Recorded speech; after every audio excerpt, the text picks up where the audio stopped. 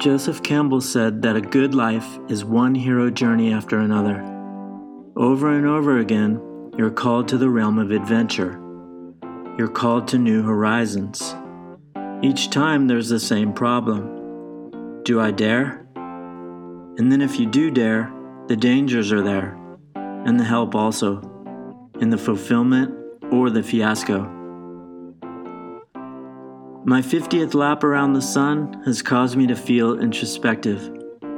And although I'm no hero, this is my podcast. And since most people enjoy an origin story, I'll invite you to jump into mine. My name is Phil Goodrich, and this is A Surfer's Path, Episode 6. It was the afternoon of my 10th birthday on April 19th, 1981. I was happily playing by myself on the front porch of our house. I was lost in a world where Luke Skywalker and Darth Vader action figures battled on top of a skateboard. I had set up a labyrinth of dominoes that snaked down the step and wound around plastic army men, Legos, and Lincoln Logs. I rolled the skateboard into the first domino and watched with simplistic fascination as my creations toppled. When the last domino fell, it coincided with the arrival of my father, who had just got home from work. He was an engineer at NASA, and as usual, when he got home, I was filled with excitement and happiness, but also mixed with just a slight edge of healthy fear. He was smiling on that day as he wished me a happy birthday and stepped over the mess that I had created. He sat down next to me on the bright green AstroTurf step and said a few words that would change my life. "Would you like to start surfing, son?" There was no hesitation when I answered, yes. It seemed like a foregone conclusion, because I already loved skateboarding and I admired the older kids in the neighborhood that pedaled their bicycles past our house carrying brightly colored single-fin surfboards. My dad was definitely not a surfer, but he had a friend at NASA who was, and so the three of us set out to find me a board. We settled on a 5-foot purple and white twin fin with a label that said, "Surfboards by Dawn." My dad's friend said that a single fin would be better to learn on, so my dad poured boat resin into the twin fin boxes, and with the leftover mix, he glassed on a large single fin between the two slots. I didn't know the difference, and I was ecstatic about owning a surfboard. I don't remember my first wave or anything else about the learning process. I only remember feelings of freedom, creativity, and determination. There's something undeniable in the seawater of Central Florida that produces talented surfers. Despite the lack of quality conditions, you could walk to the end of any beach access street on the Space Coast and find a neighborhood clique of above-average wave riders. Our street was no exception.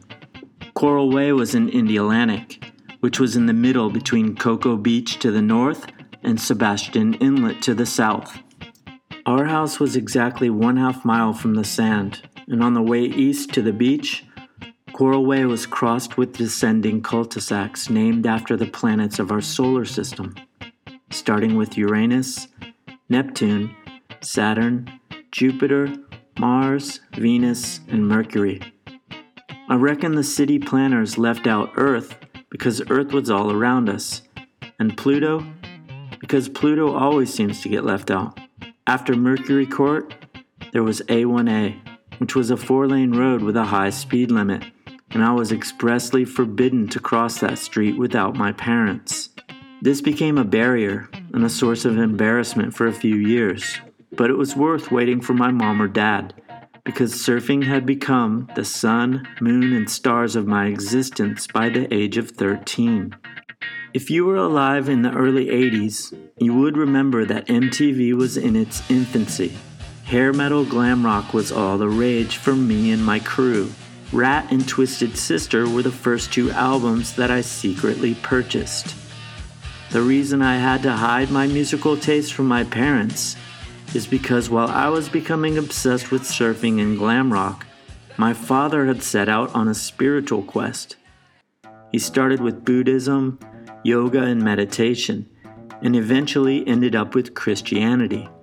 It wasn't the Catholic or Protestant variety. It was the full-on, charismatic, born-again Christian evangelical variety.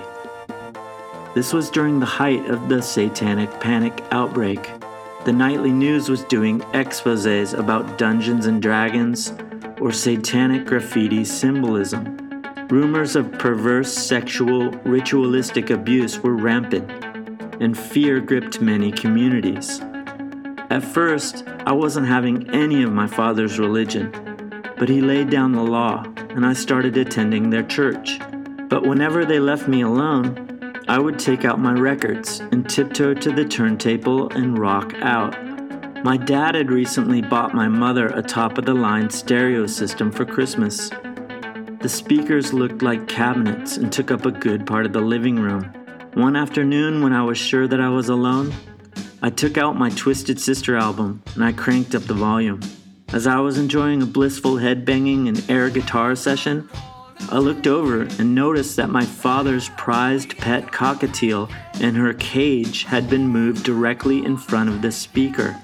His bird's name was Mercy, and I realized with horror that rock music would have no mercy on that animal. As the song "We're Not Gonna Take It" came to an end, I heard a slight thud. In slow motion, I walked over to the cage and discovered the lifeless body of Mercy at the bottom of the cage. I was filled with a type of visceral fear and guilt that is unique to 13-year-old boys.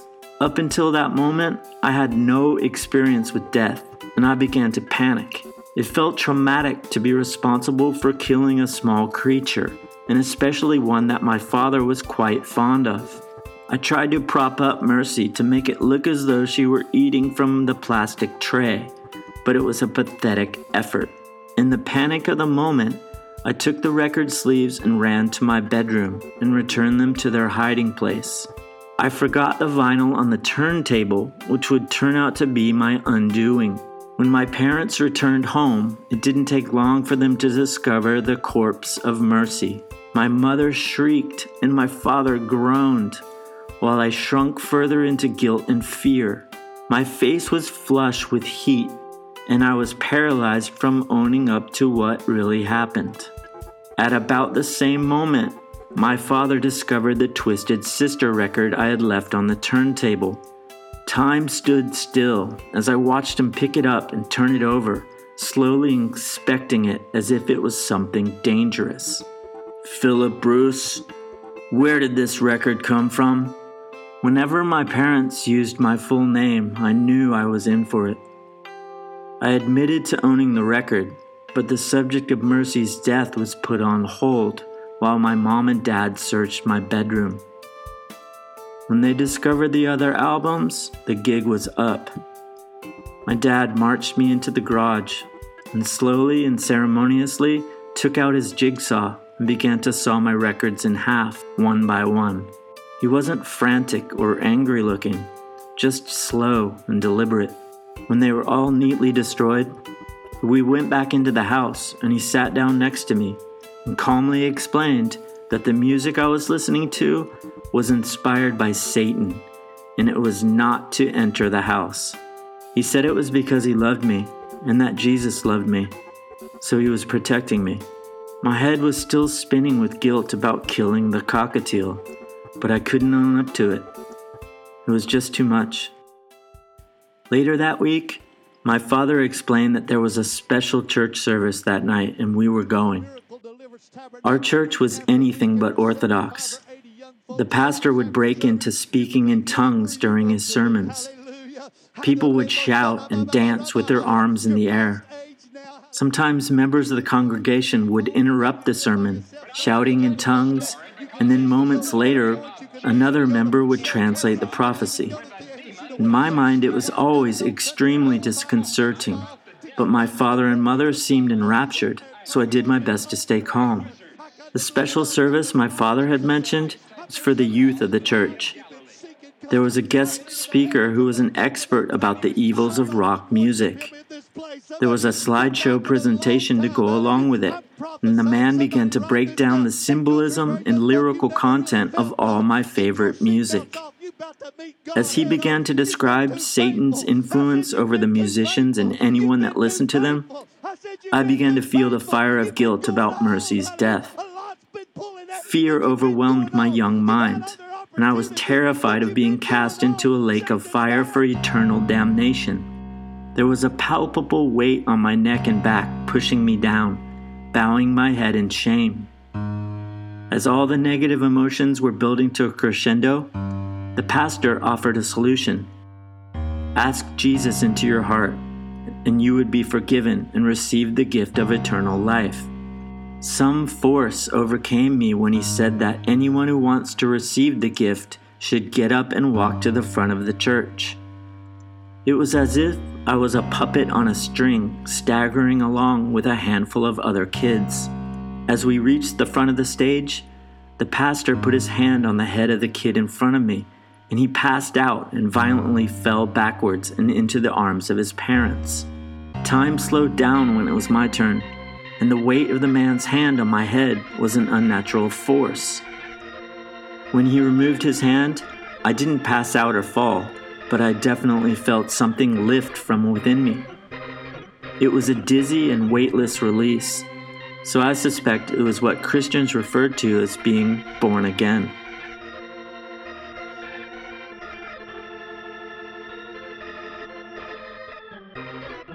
I wish I could say that life became easy and uncomplicated after my conversion, but that wasn't the case. At 13 and 14 years old, I couldn't be sure about what I was feeling inside.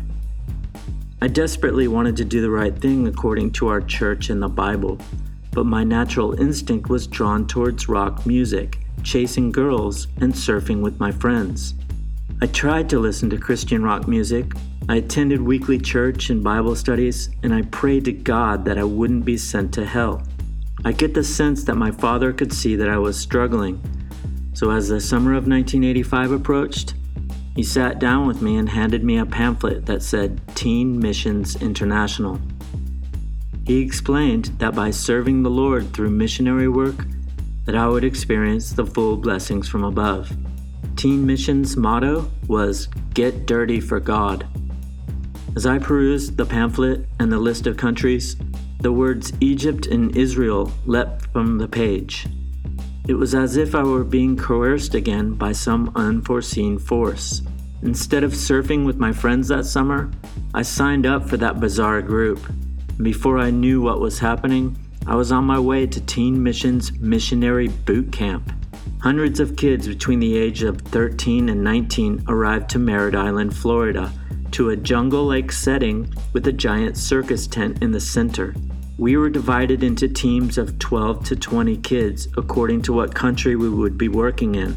There was an obstacle course that was fit for military training. Each station had a different Bible theme.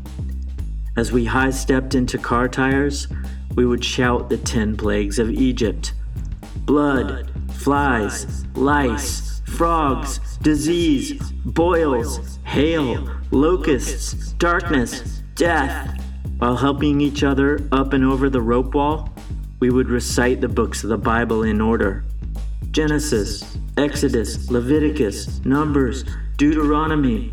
As we swung across the mud pit of despair, we would shout down Satan to get away.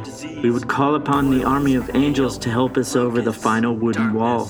It was intense, and we had to see to it that everyone on our team made it to the end, despite of their fitness level. After the obstacle course, there was campsite training, digging latrines, cleaning the surrounding area of brush and debris, washing our clothes and bodies with buckets. In the evenings under the giant circus tent, all of the teams would meet, and there would be intense singing and preaching sermons. After mealtime with our team, there were more Bible studies and Bible verse memorization quizzes. During the entire 2-week training camp, there was a strict dress code with jeans and work boots to be worn at all times without exception. When our team arrived in Cairo, Egypt in June of 1985, there were geopolitical undertones that we did not anticipate. The Yom Kippur War between Egypt and Israel took place less than a dozen years previously. and the peace treaty was only signed 5 years before our arrival.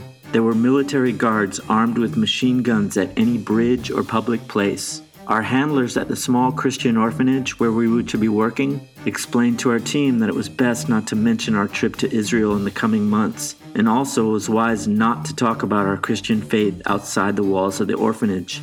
Our task was to reinforce the crumbling 12-foot wall that circled the grounds of the entire place, safely shielding it from the Muslim majority that dominated the country.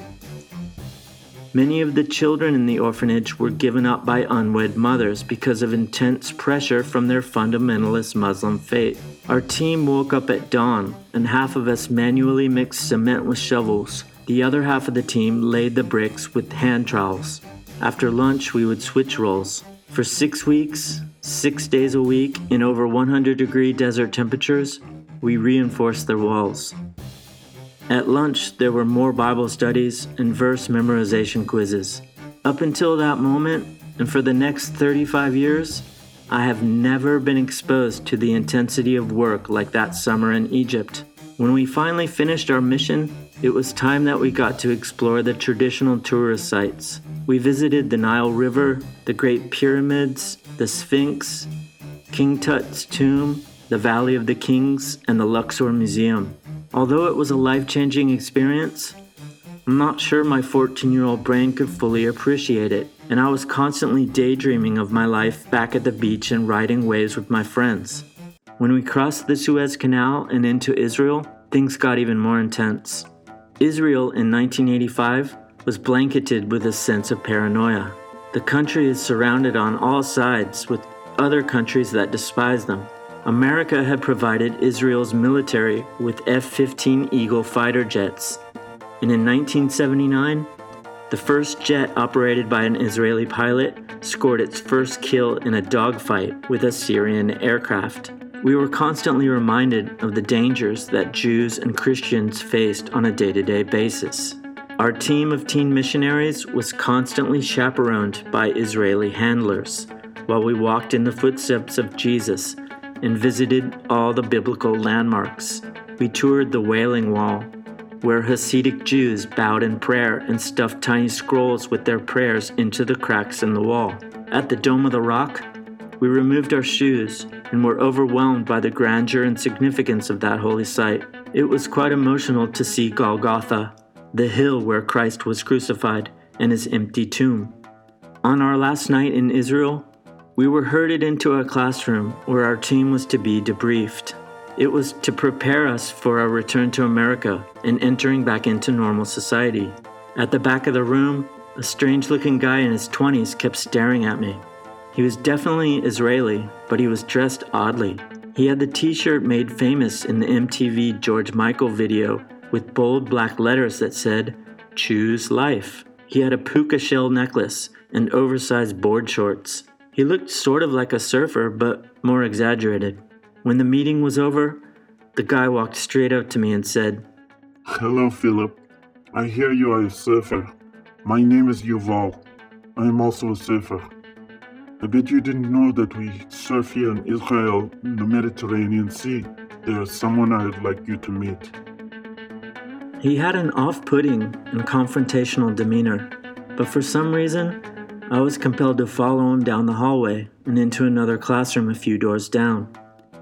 Inside that classroom, behind a tall wooden desk, sat a fierce-looking man in his mid-40s.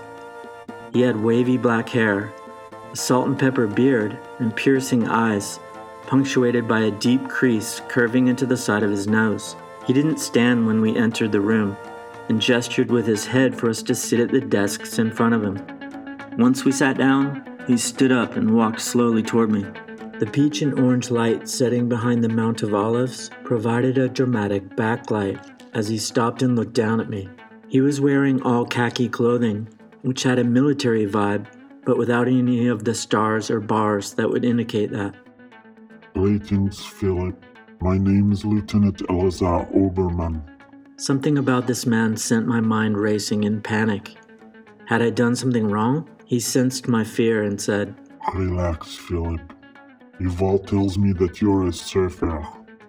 We also know that your father works at NASA, and your great-great-grandfather Max Goldreich was from Czechoslovakia and immigrated to America. He was also Hebrew. We share the same heritage. This did nothing to calm my nerves. I am told you are the best in your group at memorizing the Bible verses. I nodded slowly. Yes, very nice. Can you say to me from the book of Numbers, chapter 13, verse 2? It was as if somebody instantly put the answer into my head as I recited. Send out for yourself men, so that they may spy out the land of Canaan, which I am going to give to the sons of Israel. You shall send a man from each of their fathers' tribes, every one a leader among them. An odd smile slowly spread across the man's face.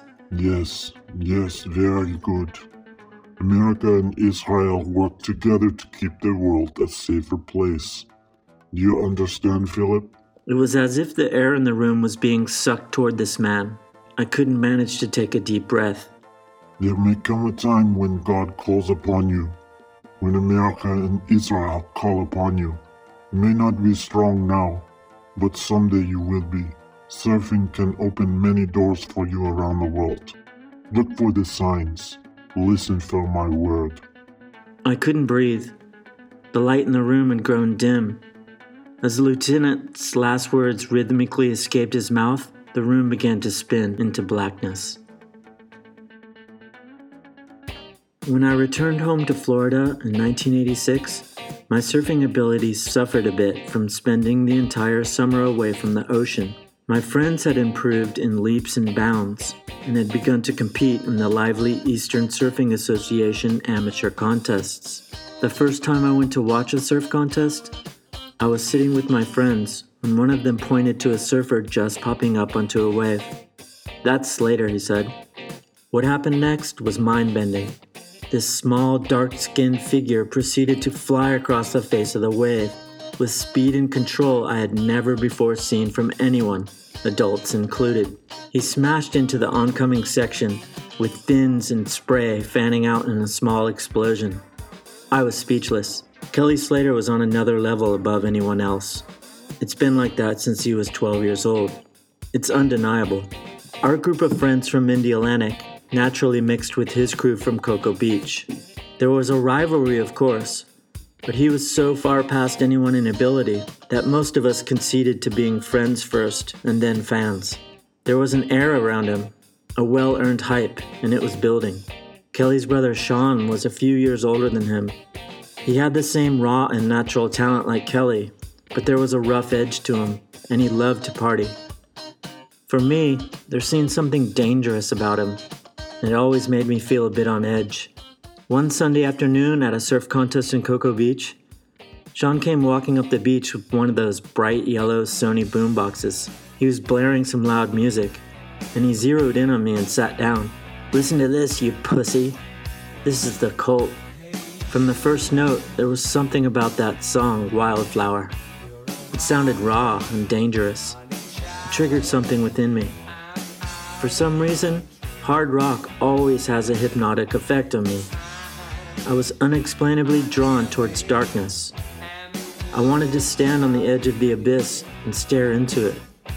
It stirred feelings inside my young mind that permeated into my psyche and did battle with my Christian conscience. Things were happening fast for me and my group of friends. We had discovered that the pursuit of the ladies could be almost as fun as riding waves.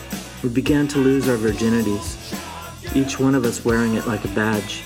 Much like my competitive surfing ability, I was usually the last one to get hip. But in this case, Slater was unexplainably the last one among us to lose his virginity.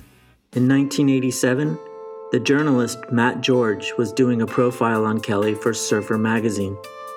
He flew to Cocoa Beach and tagged along our group of friends for an entire week, embedding himself in our clan and clandestinely taking notes about everything.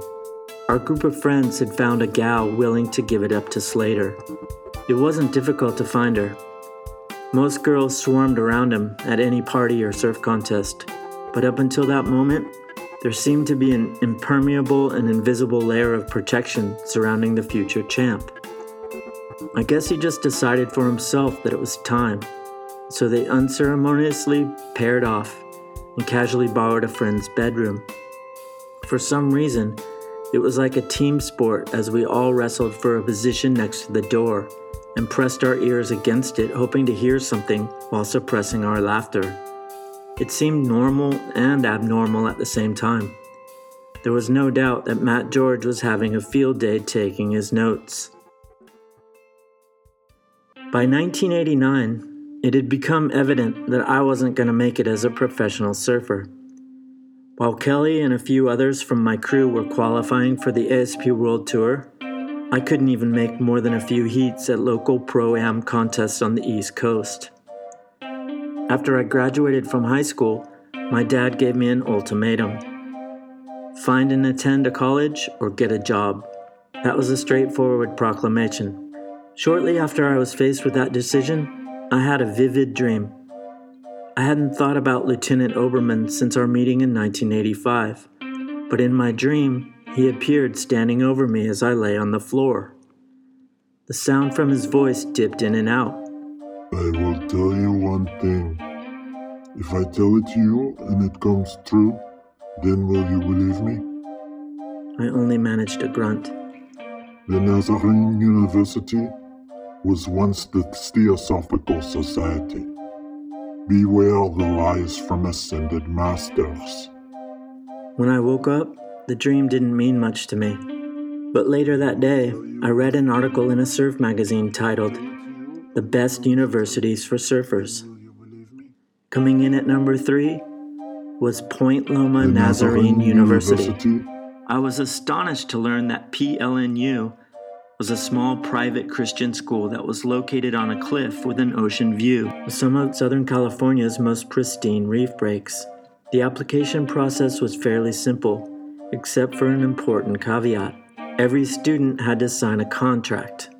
It was a strict moral code which prohibited drinking alcohol, smoking, cursing, premarital sex, lying, and dancing. Students were also required to attend an entire school chapel church service 3 times a week for an hour.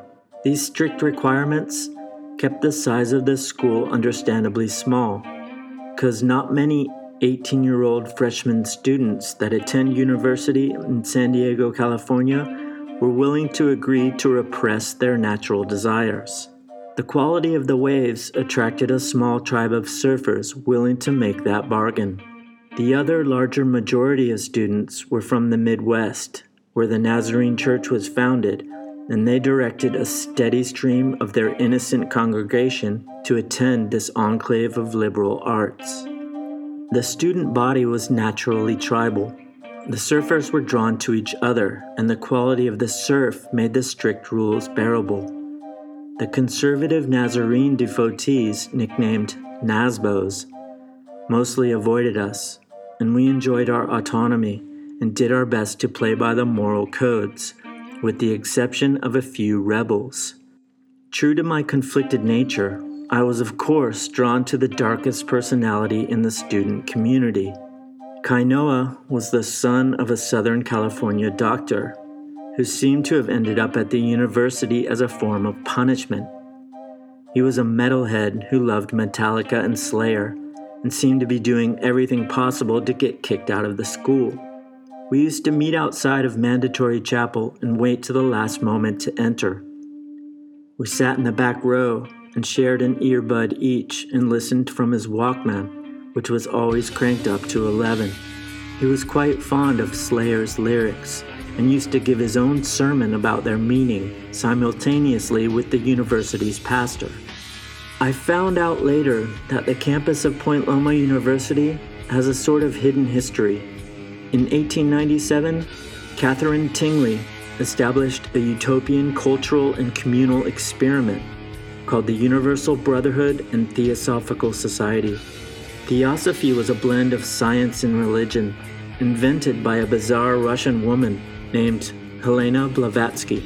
It was one of the first New Age religions, and it blended Asian philosophies like Buddhism and Hinduism with a homegrown American mind-over-matter philosophy and occult beliefs, like clairvoyance and communication with spirits. Blavatsky traveled to Tibet, where she claimed to be trained by ascended masters with these special powers.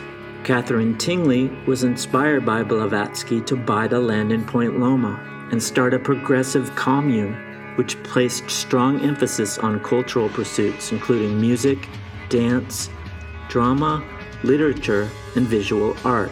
The Theosophical Society at Loma Land attracted eccentric and rich devotees, most notably the sporting goods magnate and first commissioner of Major League Baseball, Albert Spalding.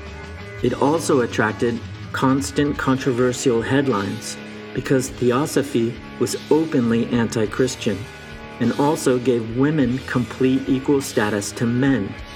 So naturally, the press and rumor mill in San Diego and Los Angeles was deeply suspicious. There was a yoga school attended by rich children and refugees from Cuba, which sparked other rumors of slave labor and inhumane conditions. The children were only allowed to see their parents once a week for an hour. There was a Greek amphitheater built to the exact specifications from the original plans in ancient Greece. Catherine Tingley put on elaborate renditions of Shakespeare plays with intricate costumes. The only 3 buildings on campus that remained when I attended PLNU were the amphitheater, the music hall, and Spalding's mansion, which has an enormous purple glass dome on top and is now an administration building for the university. The day before spring break of our sophomore year at PLNU, Kai and I met outside of chapel at our usual spot. He had a more devious than normal smile that day as he sat down on a skateboard and slowly nodded his head, no doubt to some heavy metal music from the Walkman. As I approached, he held out his hand as if to shake mine and dropped a small Ziploc bag filled with dried brown caps and stems. "Let's trip balls and skate," was all he said. The temptation to try something new has rarely caused me hesitation. So instead of thinking about it, I ripped open the bag and stuffed my mouth full of the bitter mushrooms. We chased it down with some chocolate and Gatorade, and instead of checking into chapel, we made a U-turn and started carving on our skateboards around the beautiful campus. About a half hour later, we started to feel the effects and wound up in front of Miras Hall, the administration building with the giant purple glass dome. "You ever been inside that joint?" asked Kai. "Nope," I said. Because it was the day before spring break and most of the students had left early to get home to the Midwest, the place was nearly abandoned, and for some reason, the building was unlocked and unattended. Buildings older than 100 years tend to have an eerie feeling about them, even without the aid of psilocybin. And so, we were off to a surreal start. A spiral staircase wound upwards in the center of the octagonal-shaped building and up toward the second floor and the purple dome. The upper level had deep, rust-colored carpet that seemed to sink around our feet as we crept towards the light from the dome. It was as if sound was being funneled into a vacuum vortex at the center of the room. There was a solo wooden chair, bathed in prism-bent light, dividing the shadows into symmetrical patterns. Kai made a beeline directly toward the throne-like chair and sat down. He closed his eyes, put his headphones on, and pressed play on the Walkman. He lifted his chin up towards the ceiling. He was flooded in purple light and began to sing along to Slayer. "Bastard sons beget your cunting daughters, promiscuous mothers with your incestuous fathers, ingrate souls condemned for all eternity." As Kai became enraptured in heavy metal bliss, I felt a presence behind me. I whirled around and was startled to see a man, or what seemed to be the essence of a human, something between a hologram and flesh and blood. I couldn't be sure because of the state I was in. I was paralyzed in the carpet. I blinked twice and took a second look. He was dressed in a suit with a strange collar. He had a high forehead and slick hair neatly parted on the side. He had deep-set eyes that looked like he hadn't slept. Philip, I will tell you one thing. If I tell it to you and it comes true, then will you believe me? He was soft-spoken and rhythmic. I was too shocked to answer, and Kai just kept singing loudly behind us.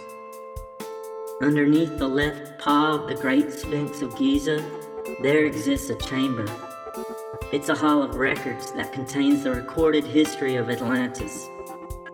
It was put there by the last of the fourth root race to escape the continent before it was swallowed by the Great Flood. In a past life, your ancestors mated with the Atlanteans. Some people call them the Nephilim. As soon as he said the word Nephilim, he vanished. I was startled as Kai slapped me on the back and said, "Let's bail." When I asked, "Did you see that man?" Kai just smiled. "What man?" "Never mind," I said.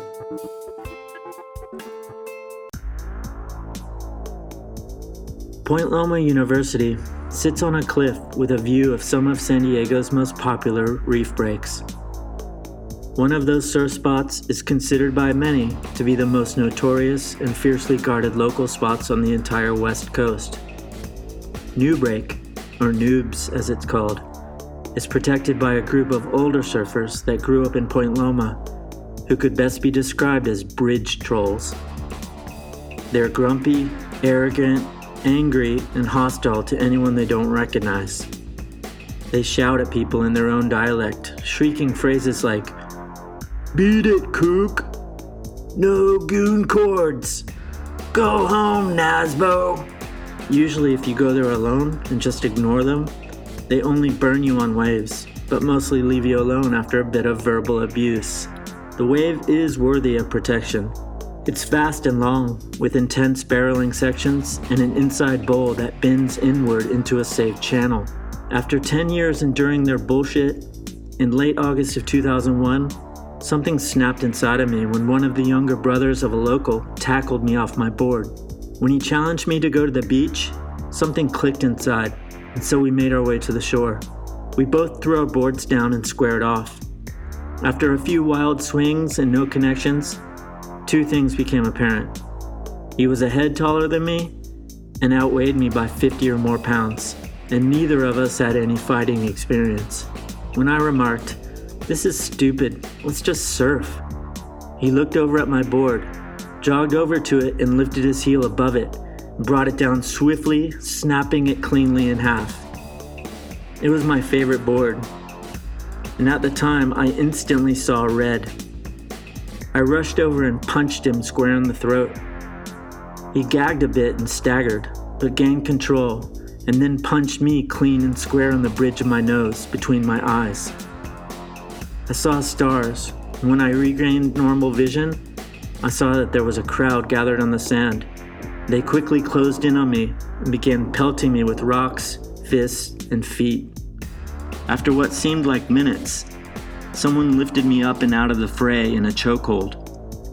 It turned out there was an off-duty cop in the lineup, and he dragged me up the beach into his car, where he proceeded to handcuff me and call it in on the radio. I was the one who's getting arrested.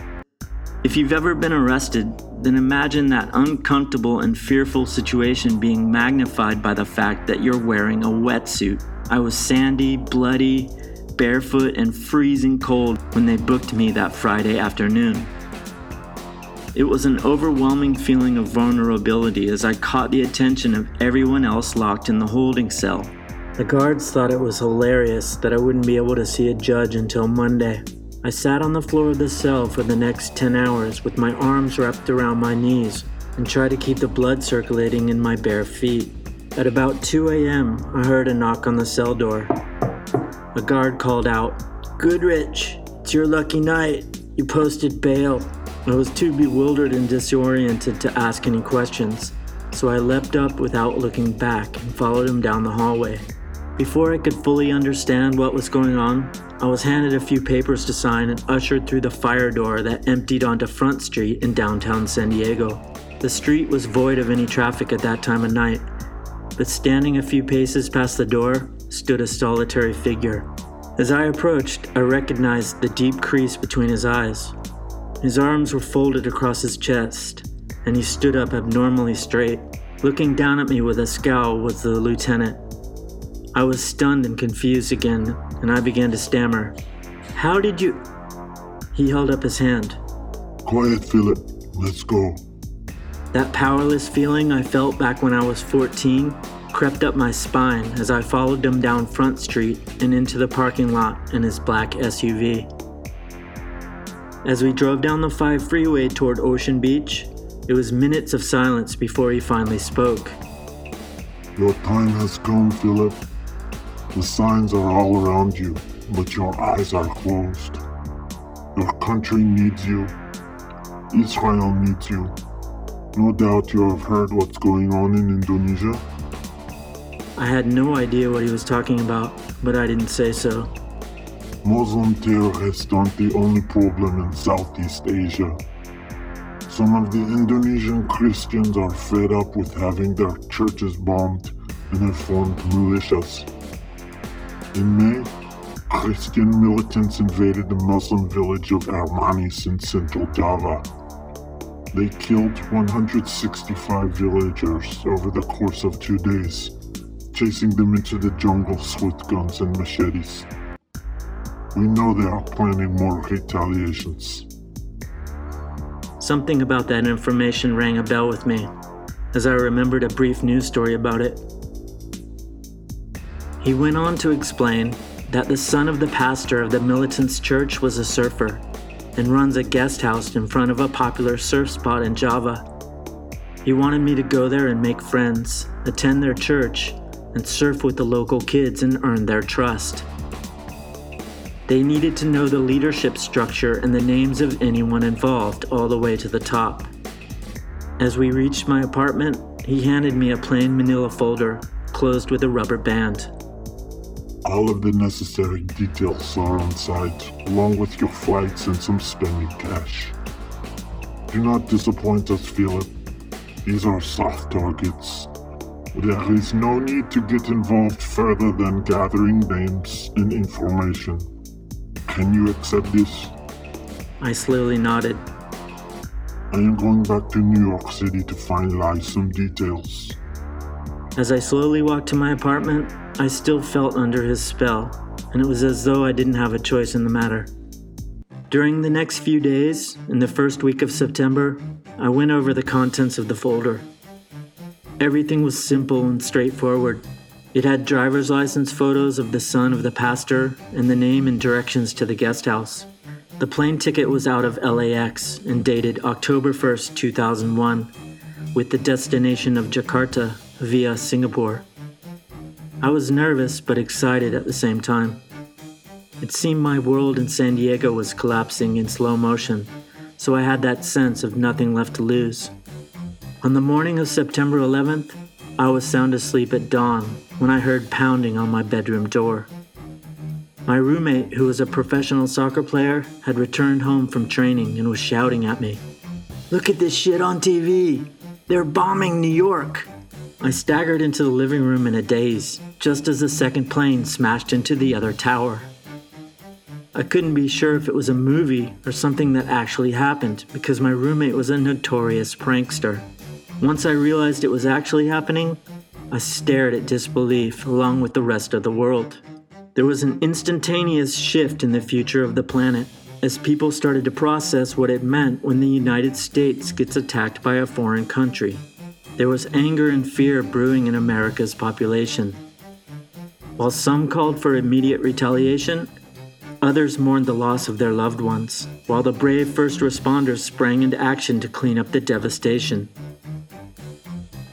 I kept waiting to hear from the lieutenant about my future travel plans, but the call never came. It was the week before I was meant to leave when I was skimming the newspaper and I saw a headline that grabbed my attention. Israel mourns its first casualties in World Trade Center collapse, was what it read. Among the dead were Israeli businessman Elazar Oberman. I kept staring at the name in disbelief. I read the sentence over and over again, and I tried to process how I felt. I should have felt sad, but there was no flood of emotion. Instead of sadness, a feeling of calm empowerment began to rise within me. It felt like my world was expanding, and I could reach out and claim the freedom. I looked at my plane ticket and at my surfboard bag and my backpack with clothing and bare essentials strewn across the floor. Indonesia was still calling me, but not Jakarta, not Java, and there was definitely not any other sense of responsibility. I had always wanted to go to Nias, and so without hesitation, I made the decision. And so began the next chapter of my life in these last 20 years. I want to thank you for listening to a special April Fool's edition of A Surfer's Path. You didn't actually believe that I was recruited by a secret Israeli Mossad agent and subjected to trauma-based MK-Ultra mind control, did you? Or that I met the ghost of the sleeping prophet, Edgar Cayce, America's most prolific Christian clairvoyant and firm believer in the lost continent of Atlantis? As for the rest of my story, that's mostly how I remember it. If you enjoy this podcast, then please leave a rating and write a review. Stay on the path and never quit surfing.